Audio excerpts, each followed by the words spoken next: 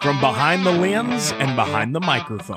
Welcome to the podcast that takes you inside the world of Western sports and beyond from a different perspective. This is Starched with your hosts, Garrison Allen and Clay Gardaby. Derrick, Begay, team number 81. Cesar De La Cruz at the heels. Winslow, Arizona, Tucson. Tulani Lake Roping, Lansing Construction, and All Red Metal Products. Boys, you've got 8:31 to rope this steer. Don't mess it up. This is team number 81 and the number 2. The number 2 high spot coming back. Now is when you don't clinch. Don't drop your elbow. Don't wave it off. Don't hickey a steer, and don't get a leg. I'm not worried about anybody breaking the line today. Think about it, boys. We're trying to run at a 38.94. What can you put on top of this? How about an 8:31 by 1/100th of a second? That'll put you in the lead. These kids are roping in the rodeo business today as good as anybody. And, of course, Cesar De La Cruz with a new partner.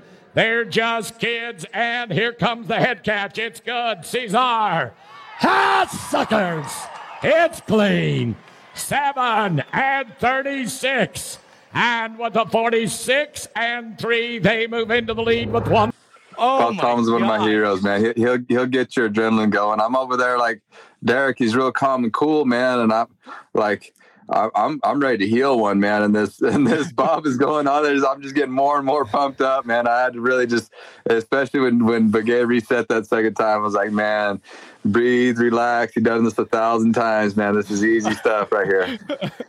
So you know exactly what year that clip was and everything. Man, that was 2009, wasn't it? Yes, sir. Yeah, that was our first year roping together. And actually, that little mare that I was riding, her name is Annie Oakley, and I've got a couple babies out of her. And we actually just retired her up in Montana, in Bozeman, Montana. My brother-in-law, my sister-in-law, Matt Robertson, and then Rachel Robertson. I got her over there at their ranch now. No kidding. So, that's your brother and sister-in-law, or your brother and brother-in-law and sister. Yeah. Matt's my brother-in-law, man. It's awesome. I'm not kidding you. As the crow flies, I probably live 10 miles from where they are. That's awesome. It's beautiful country over there. I love it over there. It's awesome. You know, if we're talking about Bob Tolman, he has one of the greatest quotes ever. Jesus Christ is everywhere, but he rests his head in Montana every night. Man, I'm up here now for the summer, and I agree, man. The grass is syrup high. The water's clean, lush. It's beautiful out here, man. The mountains are just beautiful out here. There's still a little bit of snow on the peaks of some of the mountains. I can't beat it. I left Arizona. It was 101 when I left, and to come up here, and it's been in the 60s. You know, it's pretty nice. Yeah, can't beat it up here, man. Welcome to God's country. Yeah, that's, you know, I love Lonesome Dove, man. I know exactly why they made the trip from Texas all the way up here. It's cattleman's paradise, they call it. Absolutely. Yeah. Oh, that's awesome, man. We're pumped you're on. We're pumped you're on today. I love it, man. These podcasts are pretty cool, man. I get to tell some stories now. I slowed down the last couple of years. I've been helping my boys out, trying to help them out with their goals. My 10-year-old, he tells me he wants to make the finals and stuff. So we've been on a journey. And I'm actually, next week, I got to head to the junior high finals for my oldest boy, Camilo. So, man, I'm telling you what, man, it's been a full-time job with those guys, keeping them with horses and practicing and roping with cattle. Like I kind of get these horses halfway going, and then I sell them. The last horse I had that was good enough to make the finals on, I sold to Junior Noguera last year, and man, they've been a heck of a team, man. They've been tearing it up. He rode him the last, I think, 3 rounds of the NFR last year. Wow. And so I was glad to see them guys going at it and kind of doing good together. Absolutely, that's pretty cool. So, a little bit about your boys. So do you ever did they like watching old videos of you, or are you like, hey, your dad was a big deal, you better watch some of these clips? Yeah, man. The funniest thing is they don't really watch a whole lot of videos of me. I don't have a whole lot of them, and it was funny when they were little kids, man. Especially my oldest boy, he didn't really care about anything. Like he was, like he was sitting in the stands. He'd get his iPad out. We watched some iPads, and he noticed off the wall stuff. You know what I mean? And then he thought I'd disappear for an hour or so, and I'd go rope, and mommy would take him to the rodeo and go watch, and we'd get back and there was daddy again, like he had no idea I was out there roping or doing anything. He's a funny kid. And here recently, the last year we've been taking him to junior high rodeos, and he got to rope a little Michael Camelot throughout the year. And, he got to little Michael Camelot. He's going to go to the Bob Tomlin Invitational this year, and follows the same. It's over the top of the junior high finals. So Camilo actually picked up Trav and Todd, which is Colter Todd's youngest boy. And so we got, it's going to be switching ends this time. You know what I mean? Instead of Todd and De La Cruz, it's going to be De La Cruz and Todd over at the junior high finals. So I'm pumped up for that, man. It's been pretty neat to help them out with their little journey that they've been on. Well, and how cool Did they ever get? Oh, I was just saying, how cool is that like you both have your kids roping together, and that's who you roped with and made the finals with the first time and stuff. Man, it's just pretty neat. Just Colter's boys are real. I mean, it reminds me of identical of him. They're real good boys and good to be around. Real good cowboys. Travin actually, I don't know if he was watching old tapes of me back in the day, but he hits the corner and fires it, man. Like it's funny to see, because we're up in the same performance actually as his older brother, Colter Lee Todd, and he's roping with Riker Sarche. And Colter Lee's a little more calculated about his shot, man. He'll take one or two swings if he needs to catch. This Travin, man, he'll run to the end of it and he'll fire it down there, whether it's good or bad. And I like his spirit. That's what I told him one time. Does anybody tell you that I like your spirit? I like where your heart's at. And he says, not a whole lot of people told me that. And I said, I'm going to tell you that, because once you figure out how to catch every time, you're going to be a dangerous kid, man. Yeah. Do your kids ever get? Cause I know, like, when my dad gives me advice, and even when I was a little bit younger, he'd give me advice and he'd tell me the sky is blue, and I'd argue with him till the day ends. But if anybody else tells me, I'm like, man, that's good advice. That is awesome advice. Do your kids ever get like that? Man, I tell you what, they listen pretty good. They listen to their mom really good. So if they don't listen to me, I'll go tell Miss Serena Marie that the boys ain't listening. They follow in line whenever she says something. They got to get in the will. That's what I figured out. Mama bear, man. Yeah, Mama bear's it. You don't want to make a mama bear mad. They'll get after you. What are you doing up in Montana? Who are you seeing? Well, we actually live up here now. We purchased the place from our in-laws, Jeff and Pauline, and this is where Arena grew up, is in Augusta. And and the boys get to go fishing up here. They're big time fishermen. And so we actually did a little creek fishing today, and we roped. And that's kind of why I was a little bit hard to get a hold of there. Just I'm a little bit late on the podcast here, because we're roping and taking care of horses and stuff. But I'm glad y'all are patient with me tonight. Verizon hasn't figured out Montana just yet. We're close, but they haven't figured it out yet. Well, man, like it's weird, because it's 10 o'clock up here and the sun's just barely peeking over the hill there. And like in Arizona, it's about 8 o'clock or so, 8:30, the sun's completely down. And so making the adjustments a little bit tough. Yeah. Make it a little bit tough. Well, I know my brother's glad that you live there, nice and close, so you can go there once in a while. Caleb's a good guy, man. We get along, and like he's kind of wanting to learn more about the horse training side of it. And I've been spreading my knowledge about the horse show stuff. And shoot, I still got a lot to learn myself. But he's been doing so good training them horses, and he's been kind of getting to another level in his roping too. So that's kind of neat to spend some time. But I kind of, when I was I think it was 19 years old, I come up here and rodeoed up here, and I got to hang out with Clay and Caleb when they were little bitty guys. And I remember their dad roped pretty good with back in that day was Rafael Paliela was down here. Yeah. The Brazilian, he's one of the kings down there in Brazil. So that was pretty neat. That was a long time ago, huh, Clay? Oh yeah. I'll never forget when my dad told me, like, we're gonna go get a goat and stuff to rope. He's like, Cesar does this all the time. You guys need to start doing this. And I'm like, all right. So that was our thing when growing up, roping goats. I do that all the if time. You can catch a goat, you can catch a steer. Oh yeah, they're fun anyway. But yeah, they're faster. You know, so just the timing and the steers. I have doing roping schools and stuff. The heelers have a hard time spotting out the legs, and it would be almost similar to batting and seeing a major league pitcher throwing some pitches at you. You know, you got to be able to see the ball if you want to hit it. And so same thing with the feet. The legs are moving fast, and if you can't spot the legs out, you're going to have a hard time catching. So as a goat is fun. You get a little play rope and you run around there, and it kind of at the same time it keeps you moving your legs as well, because heeling, you're sitting in a saddle and people want to sit down on the hind end too much, sit down in the pocket, and that ain't going to help you out. You got to stand on your stirrups and kind of kick, and you shuffle your legs around a little bit, and that'll help you roping out. So like roping a goat, you learn to run around there and swing at the same time, and kind of the coordination side of it, and got to be in shape. It's just. You see the legs, you rope the legs, and timing. I try to help the students out a lot with that, and it's like you got to be able just to see the legs and to kind of react. It's a split second reaction, like I said, like seeing a lot of people play baseball. It's just like seeing a pitch coming at you. You got to be able to see the ball to be able to hit the ball. Same thing when the steer leaves the chutes. You got to be able to see the legs to be able to heel the legs. So it happens fast for low level type ropers, and the high level guys, they can spot the legs out fast. That's why they rope so good. But the low level guys, they have a hard time with that. So I try to encourage as much goat roping as possible for amateur level or people wanting to learn how to rope.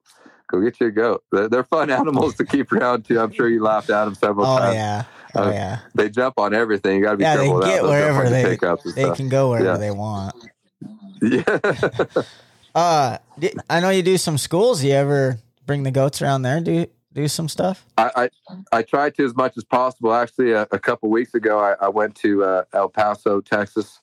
Out there, my buddy Shane Wolford out there is a military gentleman. He had a couple goats out there, and when I do private lessons at the house or I do clinics at the house, I got 3 or 4 goats. We got on a stake, and I got donkeys. I got a lead steer. I got everything like that to kind of go slow and to pick up the timing.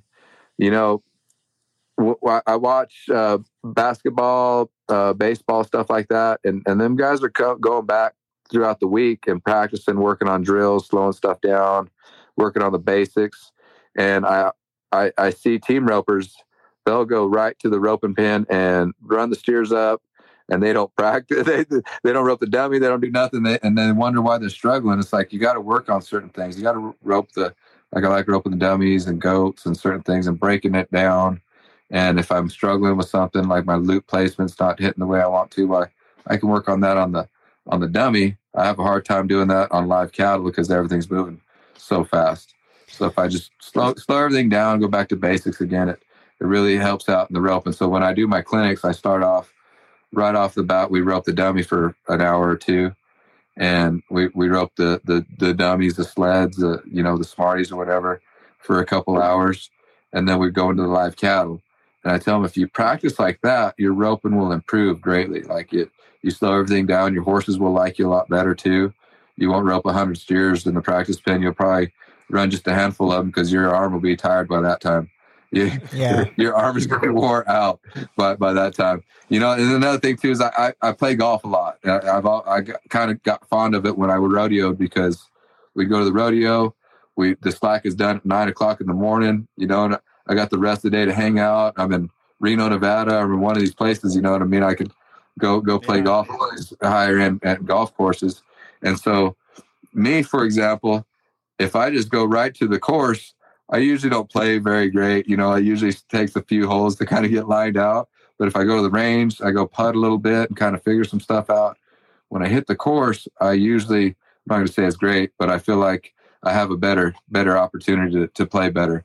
And it's like, I give people examples like that, because it's like roping. They think of roping just like you out there and rope. And, they think Junior Nogueira and Caleb Driggers, they just 2-time world champions. They're out there just roping cattle all day long. But I seen a video, and it was Caleb Driggers at last year's NFR, And the last few steers, all he had to do was just catch them, So I seen him out there roping the dummy. They had a bit, I think it was Team Roping Journal, had him just roping the dummy, and he went to the basics. He went a couple swings, right horn, left horn, pulled his slack real tight. He was working with his left hand a little bit too. Like, that he's already got a gold buckle. He's already proven to everybody he's one of the best that ever lived. And he goes back to the basics and ropes a dummy at the National Finals Rodeo. So you got to think to yourself, if you're at your local jackpot and if you went and roped your dummy a little bit, it might improve if you take a page off of Caleb's book right there. Just like, man, that guy's that good for a reason. He actually, I got a story about Caleb. I watched him when he was 18 years old, when he first got into the PRCA. He tied 2 ropes together and got on top of a horse trailer and roped the dummy. And he did it several times. I want to say like 10 or 12 times right in a row. And so he had I was like, man, this guy's pretty amazing with his rope. And so now it's pretty funny to see him evolve in his roping. And he's been going to the rope horse maturities for the last few years. And he's been taking that real serious. And man, that guy's, I think that's what's helped him out with his world champion, getting those couples. His horsemanship is just phenomenal, man. That guy rides the head horses as good as you can ride one. That's what keeps him kind of, I think, so good is his ability to ride them horses. Well, even like some of these. Oh, go ahead. Go ahead, Clay. I was just gonna say, even like the you mentioned the donkeys and stuff. Not only does it help you, but helps the horses out sometimes, getting them going a little slower and just. Man, the cow horses especially, because I get a cut and reject, and he's so tuned in on the cow. You get a donkey in there and you get a rope and you got to mess around with the donkey. They get to playing and having a little more fun that way, because the cows have been so serious and they're so bred into it that they're so hot on the cow. You put a donkey out there and they get to have a little more fun. And now I can maneuver them a little bit more the way I want to and show them the moves that I need on the donkey. We're out there having fun. I've been doing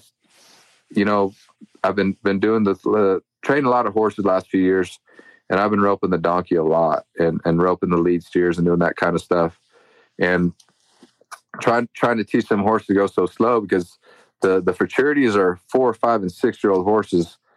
And back when I was rodeoing, you really didn't want to take a horse too much until they were 6 or 7, and now they're finished by the time they're 6 or 7. It's pretty phenomenal where the roping game and how it's evolving now. It's just very, very neat to see where it's going. Do you think at the amateur level that it is evolving into more horseman kind of people? Like I just see it like some amateur level. It's just like, yeah, these guys can swing a rope all day long on a dummy or whatever, and they're really good, really handy and everything. But when it comes to the horsemanship level, that's where they're lacking. And do you think, how important, talk about how important that is, and do you think that that's something that's come a long ways, or do you think it's got a long ways to go? Well, I think that the technology is getting to where people are getting a little more help with their roping and stuff. And these horses are getting good. And the horse trainings, there's a lot of horse trainers out there now that it can get a horse working really nice. And I noticed, and even the amateur levels, I'll go to a number 8 roping and just help somebody's out and watch. And you have to be clean. You have to rope them all clean at a certain time. Like you just get a leg but you have to be clean now at the 8 ropings and stuff. Like you still can you can take a couple swings and make sure to catch, but it's evolving. Like the low level guys, the guys that are beginning are getting it figured out. I'll give you a prime example. I helped a buddy out, and he's a police officer for Phoenix. He works in the gang unit, part of the gang unit. Shout out to Dusty. He's an awesome guy. Anyways, he was learning how to rope, and he said he was wanting to be a cowboy, Yellowstone, all this stuff. These guys, that show really took off. And a lot of people want to be cowboys now. But anyways, he was wanting to get in the game. So he was really good about taking my advice about some stuff. I says, I need to come over and help you out as much as you can afford. We need to get you a good horse. And I told him, in a year, I'll have you out there. You'll be able to go to a jackpot and win something. He's like, oh, no, man, I don't know about that. And I says, man, you really need to take it. I mean, there's got all these videos. They got the Team Roping Journal. They got all these, the roping.coms. They got all these access to really good videos. And kind of, you got to be a student of the game. You just kind of got to study it a little bit, work on some stuff. And he had me out there every week. We worked on his roping. And like it was something every week we had to work on. And I told him, you know, a year, I'll have you out there to jackpot. 6 months later, he was out there jackpotting, and he got his first buckle. And he was pumped. And so he's gotten saddles, like it's taken off. And now his wife is roping, and she's kind of watched me help him out. And so she's actually gotten really good fast because she was kind of a barrel racer. And so she could go around the barrels really quick, and she understood how to ride. And it was just kind of the roping part. So she went and got on the dummy. Well, it's funny how they compete against each other now. And it's just awesome how the families all getting together, and the horses are bringing the families together. And even that, like, he got to where I told him, you got to be consistent. You have to learn how to get it on the horns, control that horse around the corner, and give your heeler a good shot. Because if you give your heeler a good shot, you're going to have a lot more catches. And that's where you're going to get to the money. These guys that rope really good, the headers rope really good, they handle the steer just right. And so that's what I told him, man. Like, I see it in all different levels of roping now.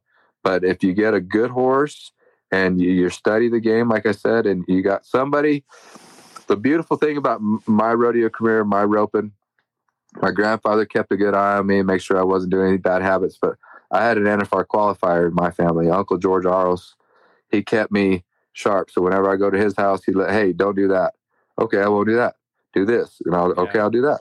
And next thing you know, it really helped me out. It helped me evolve my roping.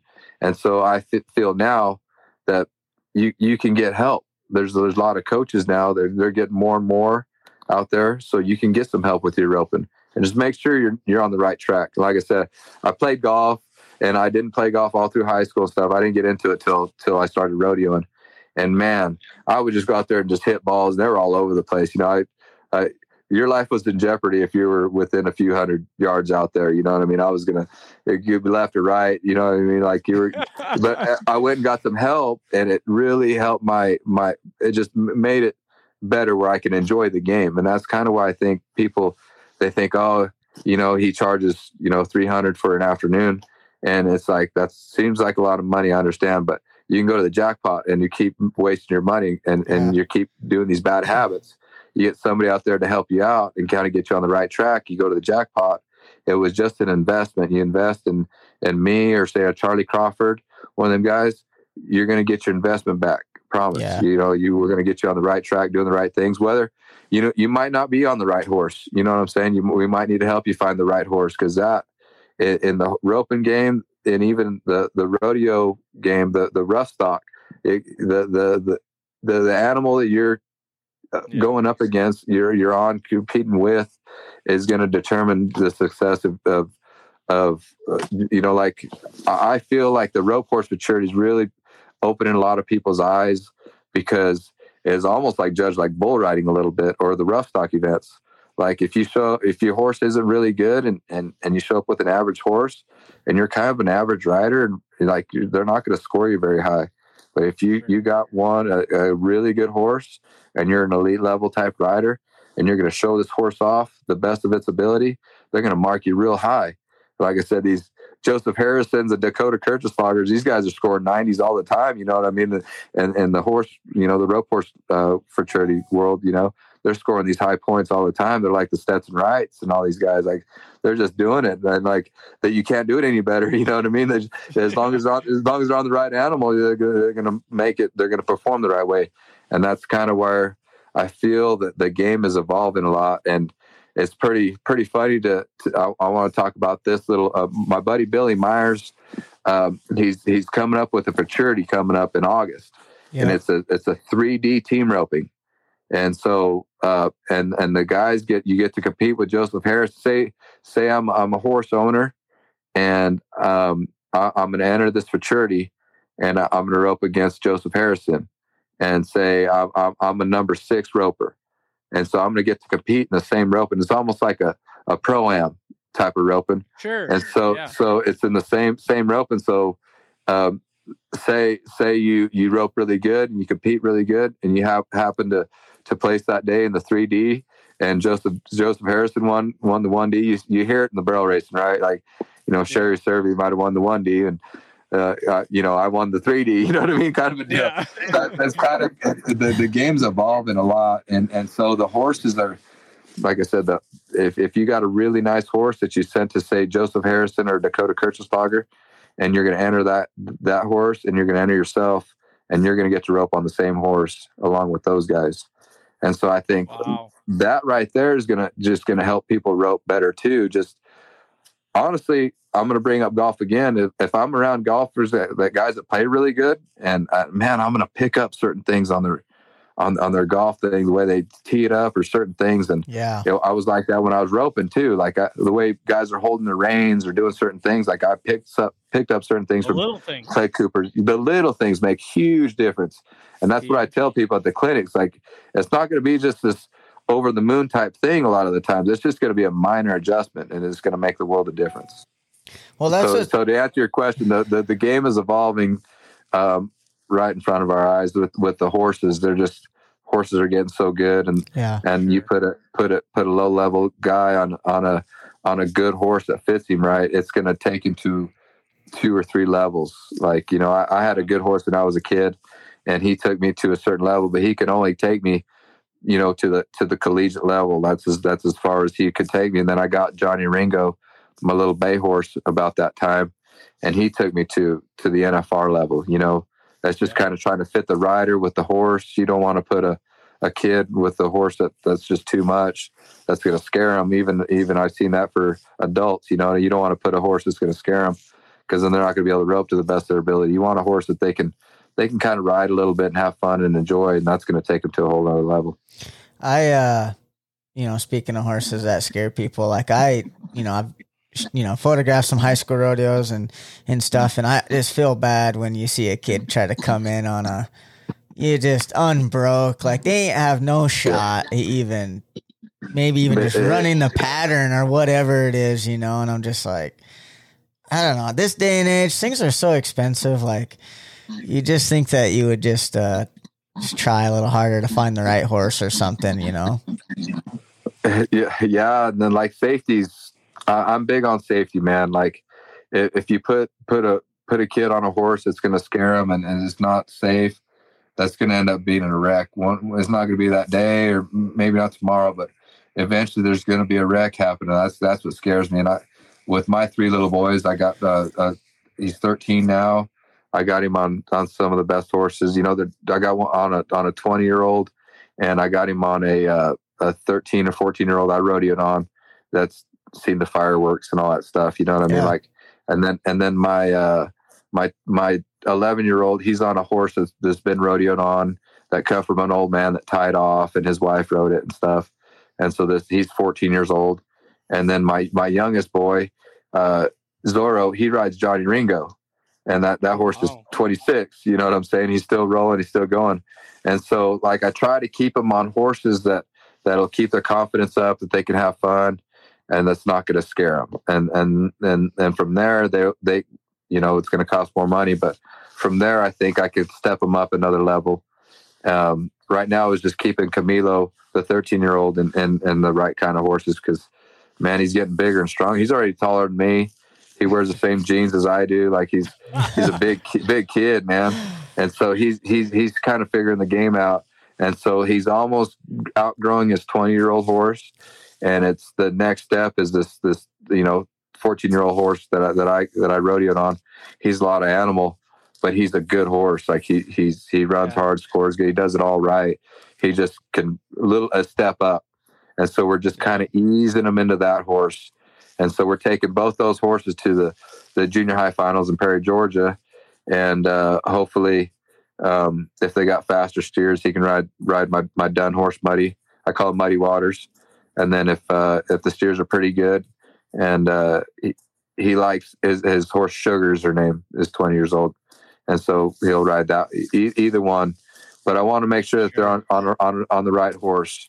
And I know if they can afford it, I know some people that have spent a lot of money on their kids for nice horses. Yeah. And if you can do it, then try to do it. But I was a kid that didn't have a whole lot of money. And so my mom, he was a little Mexican horse. He didn't cost very much, he didn't have any papers, and so I did a lot of training on him. He come from an uncle on my stepdad's side. And so, we got to make payments on him. I think it was $500 a month that we finally got him paid off. But he was a cool horse, and he got me to the collegiate level. Like I got to the college finals on that horse. But he was just fast enough. He didn't have a whole lot of speed. He just kind of had an average stop, and he was just an average horse.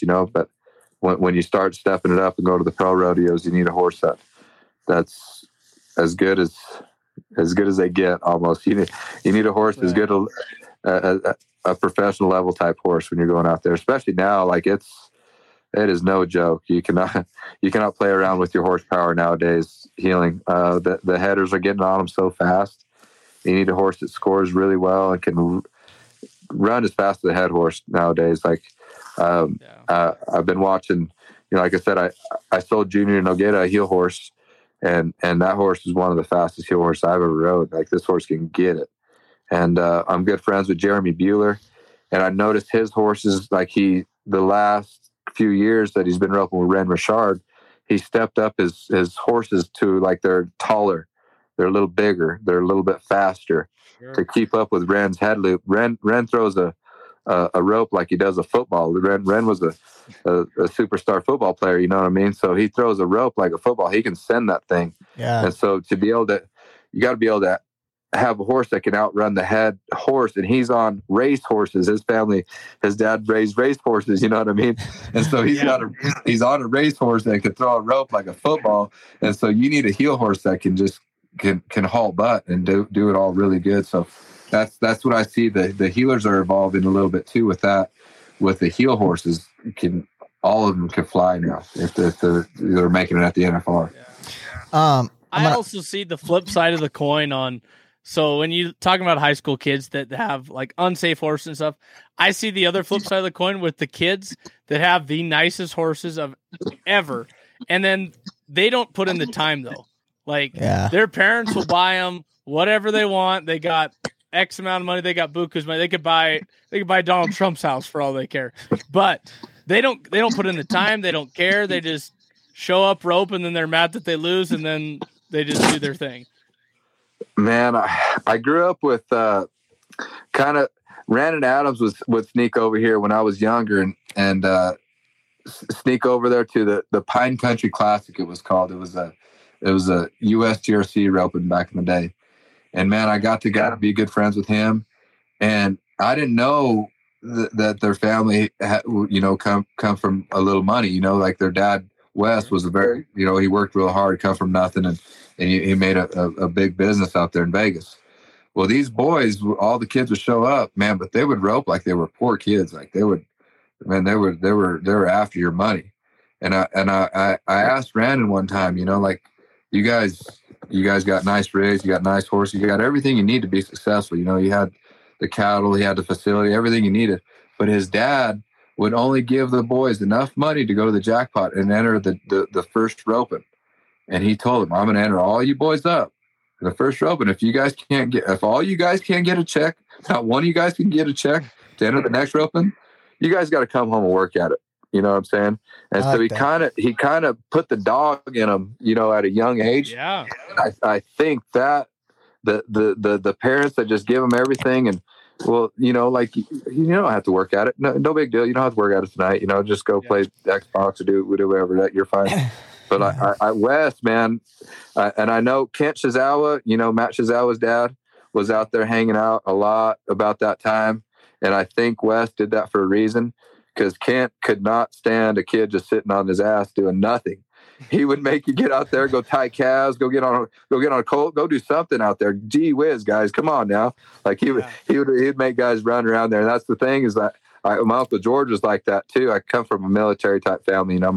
My grandfather was in World War II, and so like he kind of instilled that on us in our practice pen, like work at it. We're not just out here just, we're out here to have fun, but it's fun when you win some money, like go to the jackpots and win something. So we come on the practice pen, work on our stuff, practice to make our horses work right. And then we go to the jackpot. That's when it's fun. You know what I mean? Yeah. So it kind of instilled that on us. And like, I think that's what you got to have. You got these kids now, like I see that a little bit, but you see some of them kids that they got that dog in them. They got everything they need. They got the horses, they got everything they need, but man, they're after your money still. So if you're going to be successful now, you can, it is very helpful to have that little bit of extra money, the rig, the horses and stuff, because you're going to go through all that stuff. But you got to rope like I got to rope like a poor kid. You know what I mean? You got to act like, on your last dollar. I used to go to these jackpots, and I'm fortunate enough now to buddy up with you. Thankful you guys have me on your podcast, but I'm doing a podcast with some buddies down in Arizona, the Tullis and Mac podcast, and get to talk about this kind of stuff and rodeo. But man, I just feel like when I was a kid, I didn't have a whole lot. Like my mom would give us just enough money that we can go, and like it might be a month if I didn't win. So that's where my intensity comes from when I rope, man. Like it's I'm gonna go out there in the practice pen, I'm working on stuff, and then when I go to the roping, I have to win.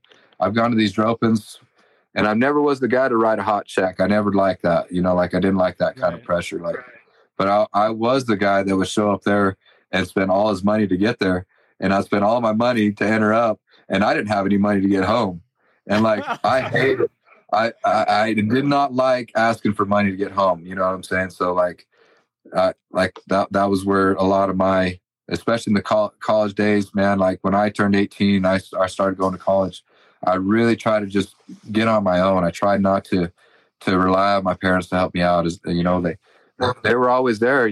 My parents loved me to death. My stepdad Larry and my mom Zenaida, they wanted to help me out as much as possible. My grandparents Yolanda and Victor, they'd help me out if I needed it, but I wanted to do it my own. And so there was times where I'd have a couple buddies, Brandon was a good friend of mine, like if I needed $100 to get home, all I had to do was ask, but man, I hated asking. I'd rather just go out there and win it. And I tell these kids at the clinics, your parents are helping you out. There's going to be a point like you need to learn how to, it's the funnest thing to win money with your rope. Like you're practicing, you work at it, and you go to the rope and you go to the rodeo, and you're 4 flat at the rodeo and you win $3,000. Man, that was fun right there. That was, I've worked so hard. You know what I mean? I've welded, I've rode horses. I've worked so hard to get $3,000 and to get it right there in 4 seconds. Man, there's nothing funner than that. And so I tell them kids, my kids as well, if your heart is in this game, because there's going to be a time where you're going to want to quit. I promise you. There's practice pen, and you got to wrap steer, you got to unsaddle, you got to do this, or we got to drive 10 hours here, we got to do this. Like there's going to be a point, and then I'm not roping good at that. I've missed the last 2 weeks. I haven't caught anything the last 2 weeks. There's going to be a point where you're going to want to quit. But you got to have that dog in you. Like, I'm not going to quit. I got to eat. I got to win something to eat. So we're going to go out there. We're going to practice work, and we're going to figure this out. And that's where, on the roping side, that's where we get to the next level, is out there grinding it out.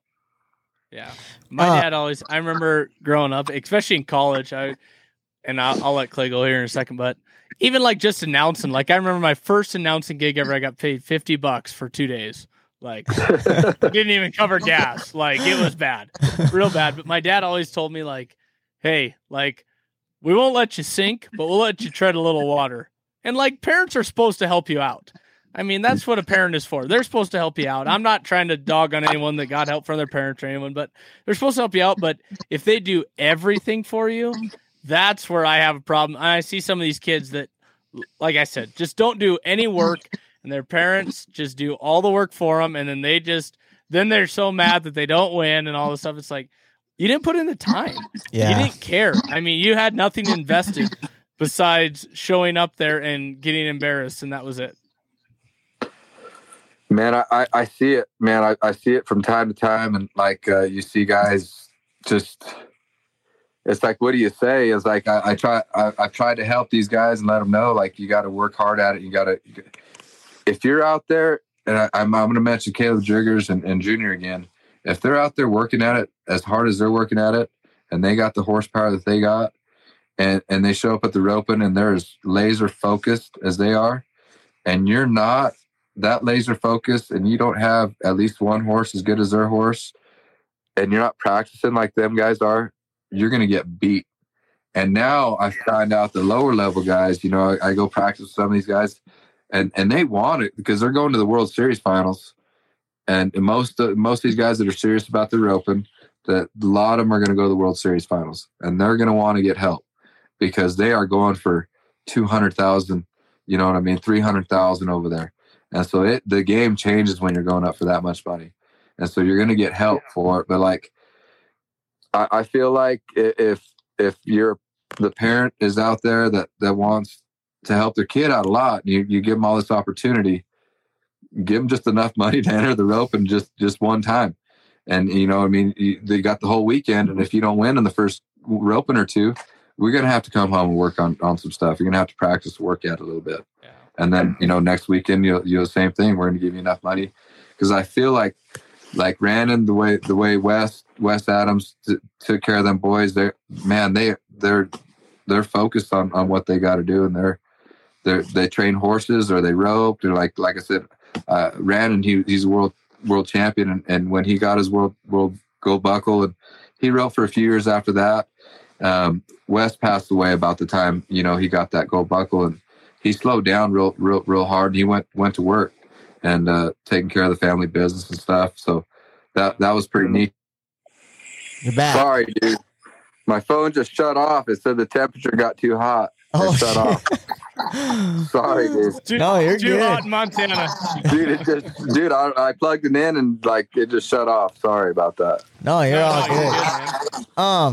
I have a question for you. So, you know, now that we talked about a little bit about money and stuff, like how hard is it to manage money when you're on the road, you know, going to the NFR? So you're going to rodeo after rodeo after rodeo, like, you know, it just, man. At the time when I rodeoed, like I started in 2000, I kind of set my goal to rodeo in 2005. And man, I didn't have a whole lot of expenses. I had a camper and a 2-horse. And like I said, I try to just stay focused on, you know, getting to the NFR. And so I would just try to get enough money and just to get to the next rodeo. Like I live week by week. And like it's a cool lifestyle, you know, but like it's hard on your checkbook a lot of times, because in the 4th of July you're going to spend at that time, you know, I heard it was double, but like you're going to spend $5,000 in a week with entry fees, your fuel, and you might have to fly around. You're going to have to send one rig this way, one rig that way. Like it gets expensive really fast. Like nowadays, I feel like Wesley Thorpe has done a really good job with his sponsors. He's been one of the top healers for quite a while. But man, another guy, Patrick Smith, them guys do a good job with their sponsors. And I feel like if for the young guys out there, you just got to be a good guy. A lot of the you know, Patrick and Wes, man, they're just really good dudes to hang out with. They're around these guys with a lot of money, and most of these guys with a lot of money, they just want to spend time with you. They want to go hunt with you. They go fish with you, go rope with you, do something with you. You know, because if they're going to give you $30,000 to go rodeo, I mean, it's going to be hard for you to give them back with just a patch on your shirt. You're going to have to you're going to have to get around them and hang out. And I had a really good sponsor, Kevin and Robin Allred. And, you know, when I started having my family, I didn't spend as much time with them. And I kind of lost that sponsorship just because of the time I didn't get to spend with them. And I feel like that's what the sponsors really like, that when you get to spend some time with them, help, you know, go to their house and have some dinner. And like I said, some of the guys want to go hunt with you or fish with you or something and spend some time with you and just be a good guy, good lady, good woman. And these sponsors will come and help you out. That's the things I don't know that they can do it like I did it. because I was just going week from week. And, if, like I said, there was times where I didn't just had enough money to get to the rodeo a lot of the times, and I had to rely on winning. And I don't think that's very smart nowadays. There's a lot of sharks in the shark tank out there, and it's a big ocean. And so you're going to have a little bit of backing to get from place to place, I feel. The entry fees, I did a podcast with Larry D. Guy, and she was telling the guys over there that she spent $40,000 last year in fuel. And that's, like I said, I think when I rodeoed, I believe Kevin and Robin Allred, they had a bill for around $25,000. And it was around $28,000. And I really, man, I took advantage of that card for sure. And so just to think that I spent that much back then in 2006, 7, 8, 9, I believe. I had them for about 5 years, but they were one of my better sponsors. And so, like I said, I mentioned Wes and Patrick, that them guys got people paying their fees. They got guys got a fuel card. They got guys helping them out with horses. And that right there, when they go to the rodeo, it's money coming in. Yeah. Because it's now you can't have the money coming in at the rodeos going back out. You can't be just giving it right back to them, because you're not going to make a living very, very fast out there. And like I said, these Junior Nogueiras and Caleb Driggers are sharp about making a living now with the ropes and the horses and stuff.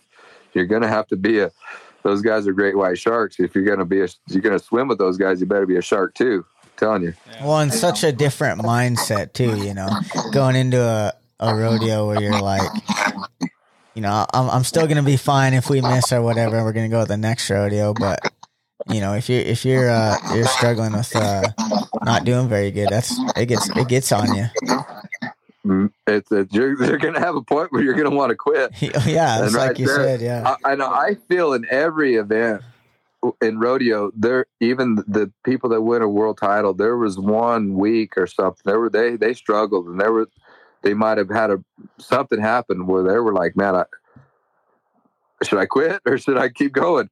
And they made the decision to keep at it and that's what got them the world title. Like, it's not an easy road to go. Like, it's not all sunshines and rainbows out there. Promise you. When you start the year off and you're going and you leave home so when I was rodeoing, I would leave home, and I was only home for 3 months out of the year. Like, I'm gone all the time. And then I was jackpotting too.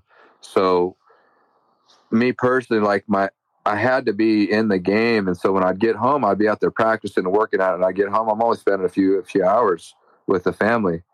And so that's why I really had to slow down, because I could really tell, especially my oldest boy, Camilo, that like I need to be home a little bit more. I need to be a dad. Like this rodeo dream that I had to be a world champion. It was just a far-fetched dream, man, just to even get to the rodeos. And like, the next thing I know, it was just a dream to win Cheyenne, you know what I mean? And the next thing you know, I won Cheyenne.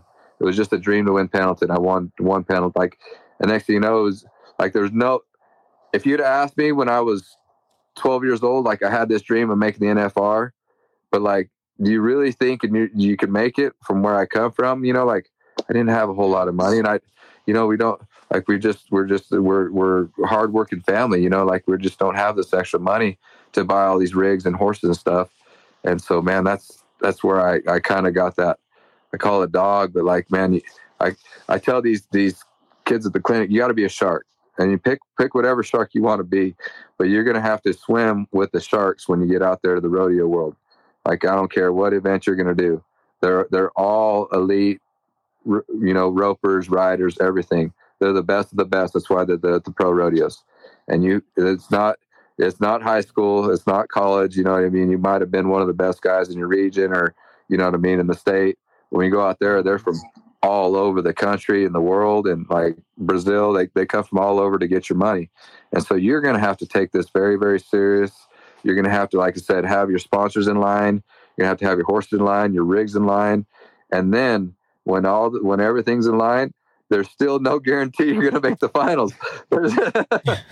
Like, there's no guarantee rodeo. And the guys that go from 16th to the 25th spot, they went rodeoing all year long, and they did not make the finals, and they are broke when they get home. I promise you. they're low. And so, man, it's just a humbling game. Like I like what being a fellow podcaster now, you know what I mean? I like what we're doing because we're spreading the knowledge to more people. Like maybe people didn't know how that they could be a sponsor, you know what I'm saying? Or like a kid not knowing the rodeo trail, or like hearing a few stories on what to do. Man, I think it's going to change the game even more. And like, I just feel like there's going to be more Stetson Wrights. There's going to be more Junior Nogueiras.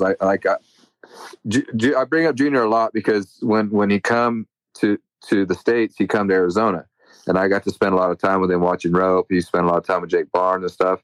And so, man, I know where that guy come from because I did clinics out there. I know exactly where that guy come from and what he had to do to get over here, and the struggle he had to get here.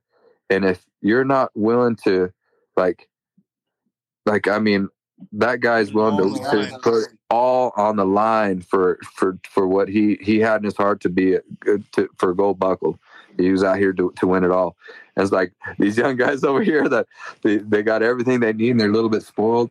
You got to go against that guy right there when you go to the pro rodeos. And this guy does not mess around. And he's upset when he doesn't catch because his family relies on him to win. And if he doesn't catch and he doesn't provide and doesn't win enough money, he's got to go back to Brazil. And he doesn't want to go back to Brazil. He wants to stay over here. Yeah. You know what I'm saying? So this guy is going to be trying extra, extra hard to beat you. And so I know, like, Adriano Moraes did it in the bull riding, and I think Junior Nogueira is going to do it in the team rope. And so we're going to see more guys from Brazil come up. And it's like in the bull riding, man, it's going to change some stuff. Like, it's going to get better. It's evolving. And like I think if I get my gold card, I think it's 20 years I've been in the PRCA, and to see where it all evolved, man. Like, I was one of the guys that I can count on my hand how many guys were throwing on the corner. It was Michael Jones, Kenny Harrell, all these guys are, like they're a little bit older now. Like, we're all taking the shot right there on the corner. We're all taking, and like nowadays, every healer does it. They got these crossfire ruled. The flaggers are so confused because these healers are throwing so fast every time. They don't even know the kid. He comes out of the woodworks, never heard of the kid before, and he's throwing out on the corner, like borderline crossfires, every one. And it's like, man, the game is just evolving. The headers now, like, they're reaching so far, but they're learning how to keep the head horses working. Like, it's evolving. Like, you know what I'm saying? Like, it's cool where the game is going to in the roping side of it. And that's just the roping side of it. I know the calf roping, the barrel racing, the bull riding, the bronc riding it's all evolving too. It's pretty neat. That's why they need more people like us to spread more knowledge out there. That needs to be more rodeo knowledge, I think. What are some moments you're most proud of? Shoot, getting married, my 3 boys, you know what I mean? Like just to make the final. I got several of them, man. Like I didn't believe I would ever make the NFR. It was just a dream when I was a kid, and to get to make the finals was really, really cool. It was a dream come true. And I think, I won Cheyenne twice. I won Pendleton twice. I won Prescott twice. I won Salinas. All these major rodeos that I dreamed of winning when I was a kid, and even when I first started, man, that would be so cool to win. I never did get the spurs at Reno, but I do have the arena record still to this day. Colter, Todd, and I do. So like, I'm still proud of that one too. Like it's like, man, I'm proud of so many things in my rodeo world that I did. And I just kind of, sometimes I forget about them. You know what I mean? I kind of retired and stuff, and you know what I mean? But I did some cool things rodeo, and I just, man, it's rodeo gave me a lot of things. And like, it was just a dream when I was a kid to do all this stuff. And my wife come from rodeo, my horses, my kids, they all want to rope and ride and do all that stuff, man. Like I said, I'm grateful for the life that I've lived. Yeah. Go ahead. I want to ask you some Derrick Begay stories. We got to hear some Derrick Begay stories. I got some good ones. Well, Derrick, outside of rodeo, like people know that he's a really good cowboy, right? Yeah. This guy is like, he's pretty mellow, man. He don't really talk a whole lot at the rodeo. He's real quiet. He's actually very, very comical, man. This guy's funny. Well, he says, hey, come chase wild cows with come see what it's all about. And I did it with Colter before, man, but he took me to some pretty sketchy country, man. Like I almost had to remind him, man, I'm your partner, and I need to make it out of here so we can go to the rodeo. We went through some shell rock, man, and like my horse, like he told me, hey, if your horse goes, down the hill, make sure to fall the opposite side, so you fall toward the mountain. Don't fall with your horse, fall toward the mountain. And I'm like, all right, man, you know what I mean? And then we caught a couple. I caught a bull, and these bulls were mean, man. Like they were they were Herefords, but they were like fighting bull mad. Like they would come at you, man. And I had to hula hand one to come, and like I'm on a younger horse. I didn't bring kind of probably the very best horse to do this. You know what I mean? He was a good horse, but he was just small, you know what I mean? And the bull that I rode to, he's about 1,400 pounds, man. His sucker, he's been eating good grass out there. He was strong, man. And so he kind of pulled me around a little while, and like I was like having some heck, and sure as man, this Begay is like my knight in shining armor, and just peered over the hill right there. And he was laughing at me, man, because I'm kind of in a jam. I don't know what to do.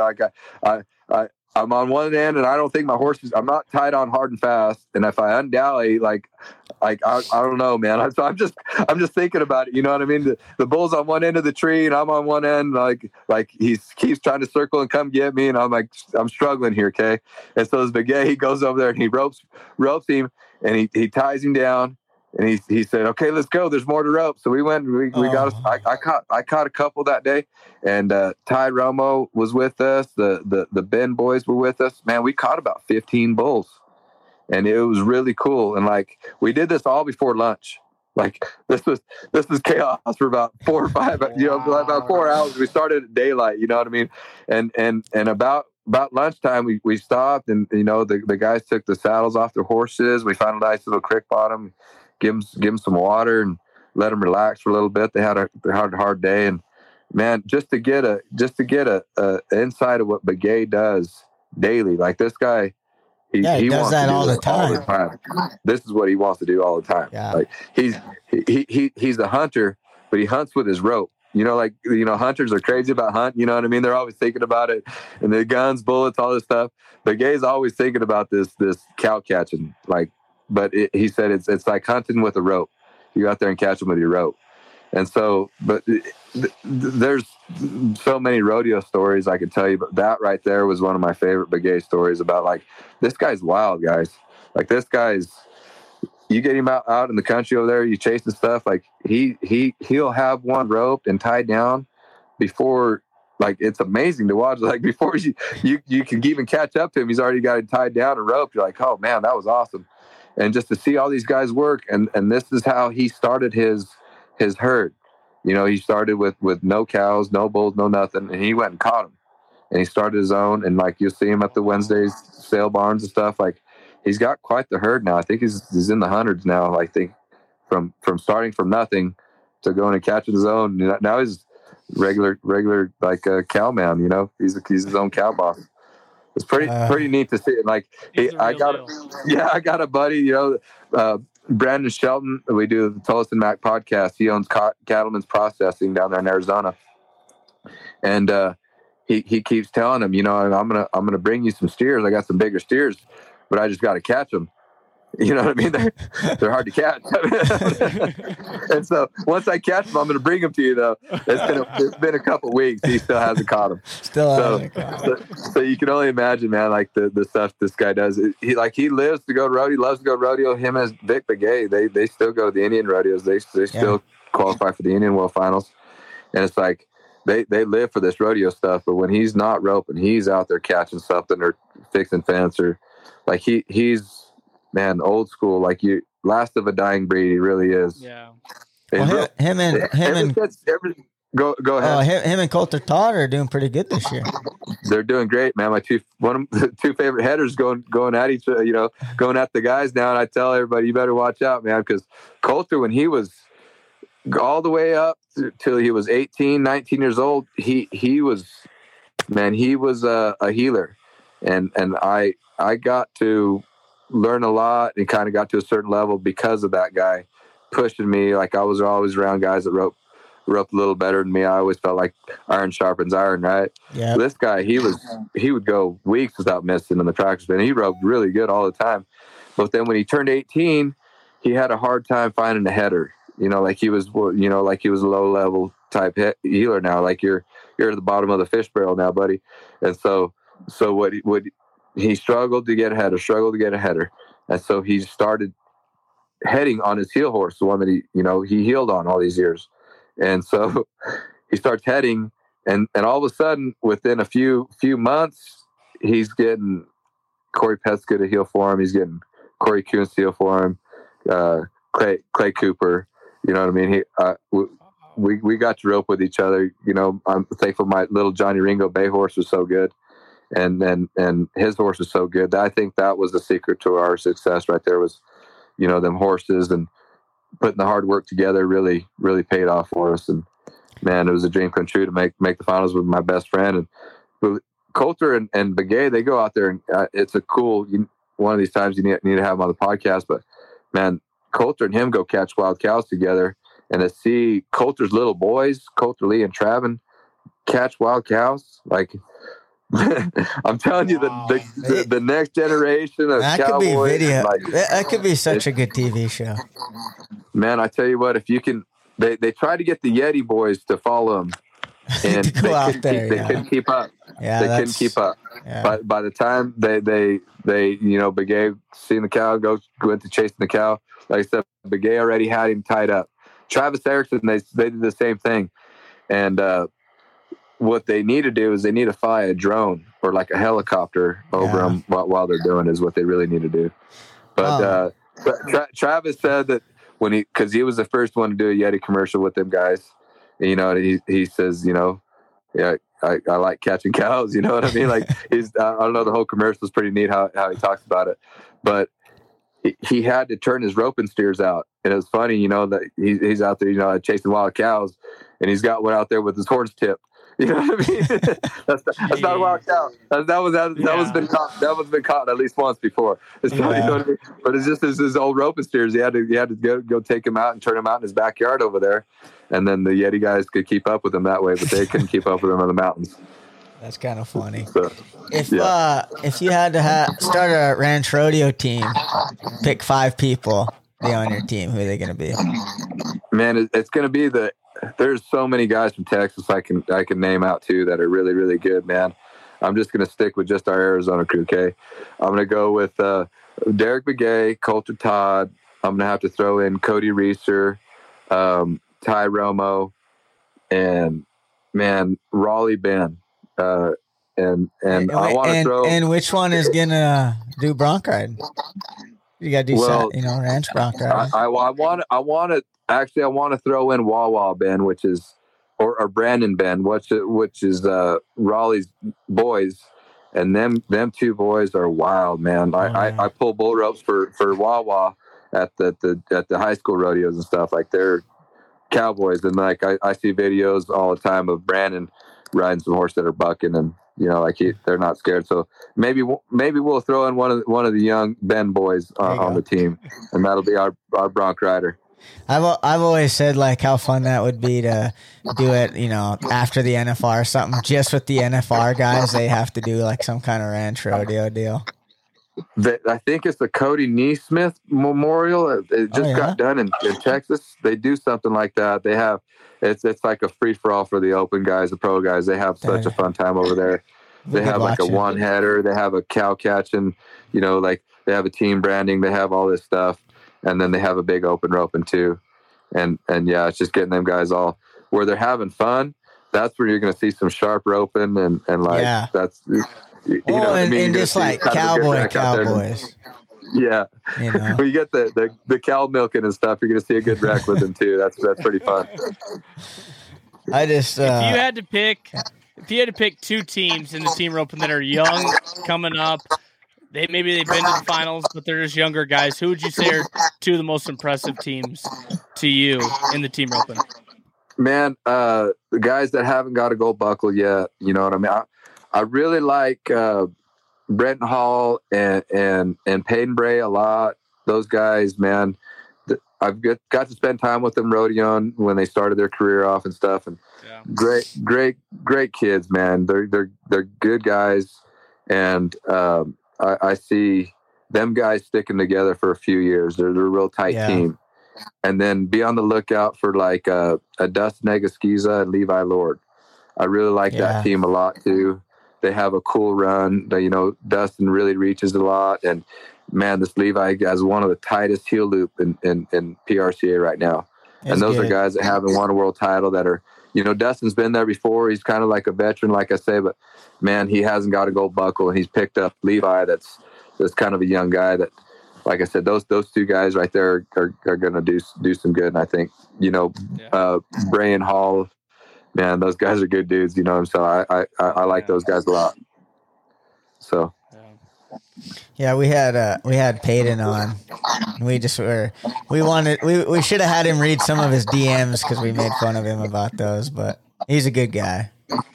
Man, I'm proud of that guy. We mentioned that, you know, like before.